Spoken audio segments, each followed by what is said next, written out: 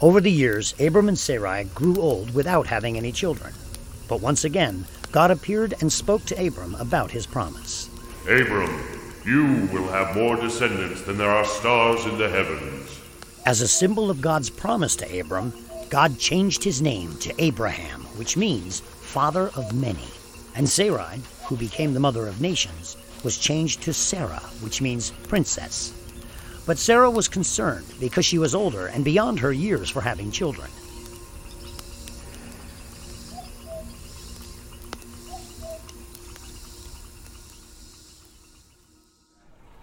I don't understand how we can have an heir when I'm too old. Perhaps God meant you are to have children, but not by me. Maybe you should marry my servant, Hagar. She might be able to bear a child for us. God did promise that I would have an heir. This must be how he wants to fulfill his word. Months passed, and Hagar gave birth to a beautiful baby boy, who became the pride of Abraham's life. I'm so proud of my boy Ishmael. Just look how happy Abraham is when they are playing. Don't forget, Hagar, you gave birth to him for me. I adopted him, so I am his mother. Tensions grew between Sarah and Hagar, as Sarah knew in her heart that Ishmael was not her blood. Meanwhile, the people of the camp began to make Ishmael the center of attention as he grew into a young boy. One day when my boy becomes a man, he will rule this tribe. Day after day, she takes my Ishmael from me.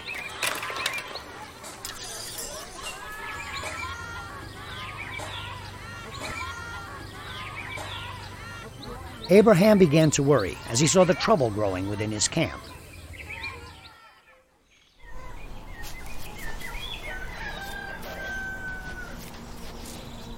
One day while he was resting, 3 strangers appeared. Abraham greeted the men and invited them to be his guests.